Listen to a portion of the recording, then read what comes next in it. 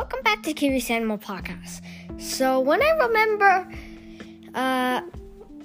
remember saying in the last episode, my bonus episode of reaching 1,000 plays, that I'll do a dinosaur next, and that's exactly what I'm doing now. But spoilers, it is a meat-eating dinosaur. Today we're going to be talking about Allosaurus. Now, I know you're sick and tired of me talking about meat-eating dinosaurs, but they're my favorite. I'll promise this year I will try and make an episode about a plant-eating dinosaur. So let's get to the facts. Allosaurus is about 25 to 30 feet long. Now, I originally thought it was actually 35 feet long, but when I figured out the stats, it was way shorter. Allosaurus was the biggest predator of its time, however. Well, or wasn't. But it was probably the most successful predator of its time. Let me tell you why. First, Allosaurus was fast. Sure, it weighed 2 tons, but a rhino weighs probably about the same weight, and they're faster than you expect. Plus, the Allosaurus looks slim and graceful, not so lumbering like a rhino. And you know rhinos can run pretty fast. I forgot how fast they run, but they are pretty fast for their speed. So, a second reason is how they hunt. Now, originally, scientists thought they used their head as a hatchet, opening their mouths very wide and striking into their prey. Well, now, they think they hunted more like hawks, pinning their prey down and ripping chunks of flesh out with its teeth. Ew, gruesome. And Allosaurus had some pretty direct competition. Yes. You see, in North America, another dinosaur was in the same area as Allosaurus. That's Orthosaurus. It was a megalosaur.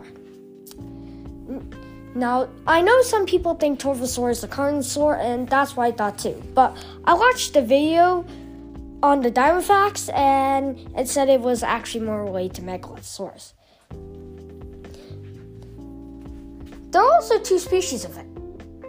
One lives in Europe and one lives in North America. So is the Allosaurus. But I'm not going to talk about Torvosaurus anymore because, well, this episode's on Allosaurus. Oh, and there's another predator in North America that you might want to watch out for if you're trekking in a dinosaur trail, you know? The Saurophagonax. Now, we know the Saurophagonax is its own genus or another species of Allosaurus. But it was a mirror of Allosaurus's later ancestors, like the Giganotosaurus and the Carcharodontosaurus. It was larger. The largest estimates put around 40 feet, the size of a T-Rex. But it was slimmer and faster. Probably not as fast as the Allosaurus, but still, it was fast. It's basically the max version of Allosaurus. And yeah, that's all for Allosaurus today. Oh, and I'd actually say I'll talk about the Plesiosaurus another time. Well, I'm sorry, but that bonus thing is not happening. But I have another bonus thing for you. How did T-Rex keep cool? Now, nobody right now is wondering this, because we don't usually think about it. But here's why I'm asking this question. You see, even though the Cretaceous was cooler than the Jurassic, it was still pretty warm. Definitely warmer than today. I'm here in Canada, and it's like -3 degrees or something. Anyways, Tyrannosaurus was pretty large, and like I said in that Tyrannosaurus episode, larger animals lose less heat due to less surface area. Less surface area. So, how do T-Rex keep cool? Well, one reason for this is their sinus. Yeah. So we humans have sinuses, and on my Majungasaurus scan in 2000 and something, the information I saw this didn't really tell me the date, but yeah.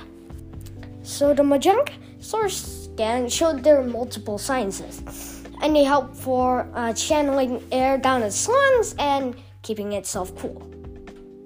But that probably wasn't enough. But there's another resort, air sacs, that birds still have today.